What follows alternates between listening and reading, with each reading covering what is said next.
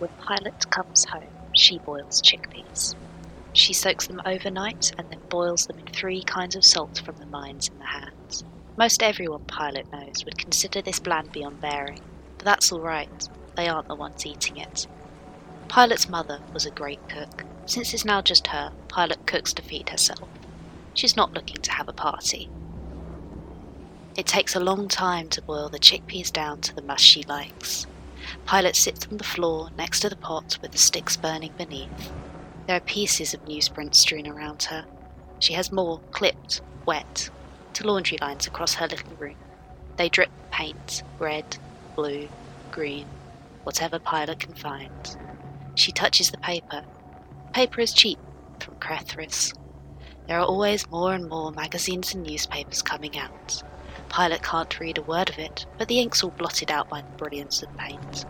It's the cheap shit, the don't breathe this if you want to live to 50 shit. That suits Pilot fine. As the chickpeas boil, Pilot starts to rearrange the paper into shapes.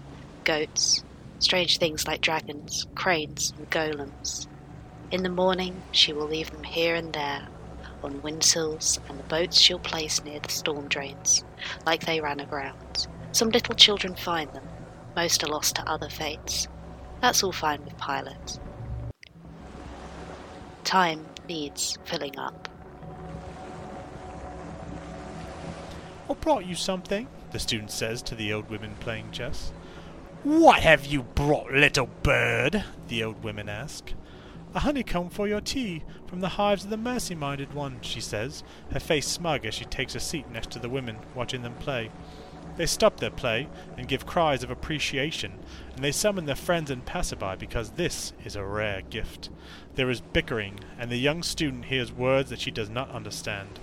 She has been speaking Kethrysi, but these people speak to each other now in a fungal bloom of accents and dialects.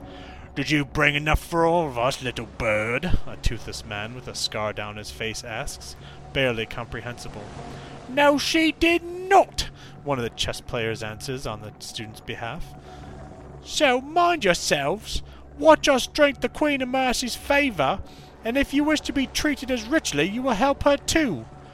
"Help with what?" the man grumbles, standing aside but too respectful of the chess players to leave their company once cold. "I'm studying the Kethrysi languages," the student says, chirpily. "There are some books you can get from the Sublime Republic on Kethrysi itself, its grammar and spelling. Lots of books in the language. But all these other ways of speaking you each have, all your dialects, no one's ever put that on paper. I want to be the first." She addresses the crowd now. "I come here every Shukrbar, and I listen to you speak. I reward you for your trouble, and I just take my notes and ask a few questions. What do you think?" Murmuring, excited, unsure. The old women argue their case. The old man says, "But we all speak wrong, like peasants. We don't know how to read or write. Why record our mistakes?" His face turns sly. "Actually, you should write that we speak correctly, like the gentlemen. We're as good as them, verily and forsooth. Write that down. For honey tea I can be as soft-spoken as any landowner." "But that doesn't give us new knowledge," she protested. "But that's not what this is about."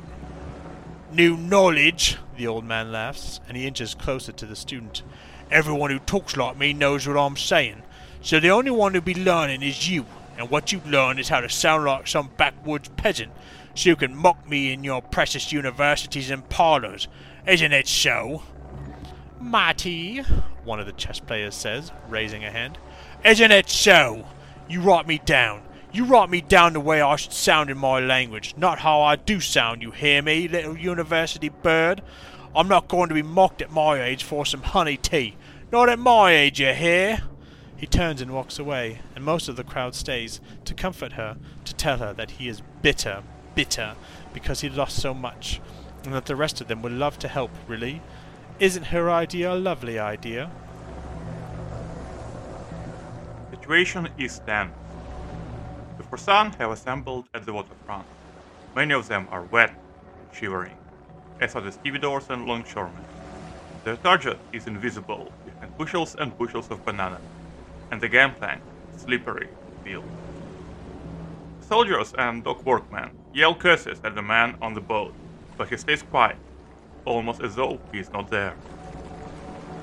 As though he jumped into the water at some point and swam away in the cover of darkness. This theory has been advanced before, and Kethrysi ended up taking a big drink from the Asha River as a consequence. The falconer finally arrives, takes stock of the situation, and barks his orders.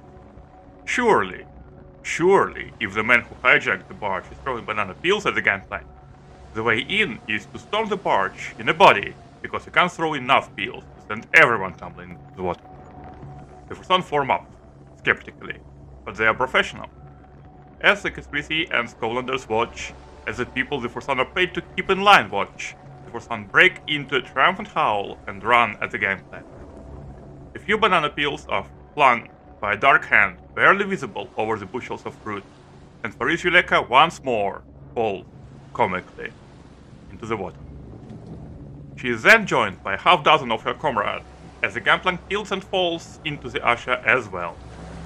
Whether an act of deliberate sabotage on the part of fiendish hijacker or just sheer coincidence, there is now no more access to the barge. The falconer watches this, and then tells the leaders of Scottish longshoremen to get their hooks and draw the barge closer, and to climb aboard. They do this, a dozen men and women pulling, and the barge slams against the stone of the jetty. A quick boarding action reveals nothing. The hijacker, in the confusion, leaped into the water and swam away. The falconer hopes that he drowned in the fast water. Anyone has any idea what this was all about then? The falconer yells from the barge at the watching Kethrysi on the wharf, barely concealing his rage. He is surrounded by bananas from the ancestral trees of Kethrysi, stolen food from the stolen land. Or was it all just a bit of Kethrysi fun? Everyone knows that Kasimuddin Anrokka had a love affair with a demon in the old country. How his wife Nazgul made peace with it is a story in itself, surely, but none we will ever know, because the woman would never share. Kasimuddin and Nazgul have 4 daughters, women to be proud of, but they are not proud of their parents.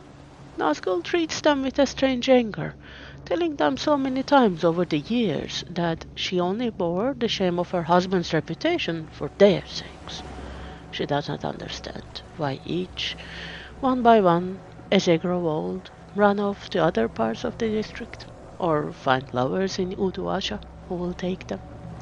Nazgul has now 1 daughter left at home, and this one bears the brunt of a mother whose heart has broken again and again and again. And Kasimuddin, he is to be found by the side of the water, of the hillocks, watching the water, knowing that he, yes he, you know whom I mean, can come to him on the water whenever he chooses. And surely he dawdles because of some great delay, his demon prince, some strange affair beyond human comprehension. Kasimuddin has waited through the adolescence of 4 of his children, and he is happy to wait longer. It is a hard thing to love an eternal being, and it requires patience. It requires focus, away from distractions.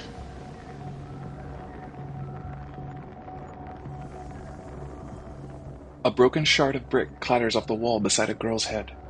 She freezes and drops her writing slate. She turns and sees them, jumping out from the shadows from behind boxes of bananas and piles of wood. 3 children her age, yelling at her and Kethrysi. Their words are violent, and one of them reaches for a whole unbroken brick, raising it high on one trembling arm. The girl runs, and the hurled brick bounces and shatters. "Get her! Get the little ghost!" the Kethrysi children cry, chasing her into the darkness of the alleyways. But they know the way better than her. And as she runs, she sees adults who look like her assailants, and they see her. Their looks blank or confused, or angry, or amused at a scared little Scove girl lost where she has no right to be. "Get the ghost! Get the ghost!" the children shout, and she hears someone laughing, finds a shadowy wall blocking her path, rimmed with shards of broken glass to deter thieves. Now she is crying. She jumps at the cracked bricks for a hold, and starts to haul herself up.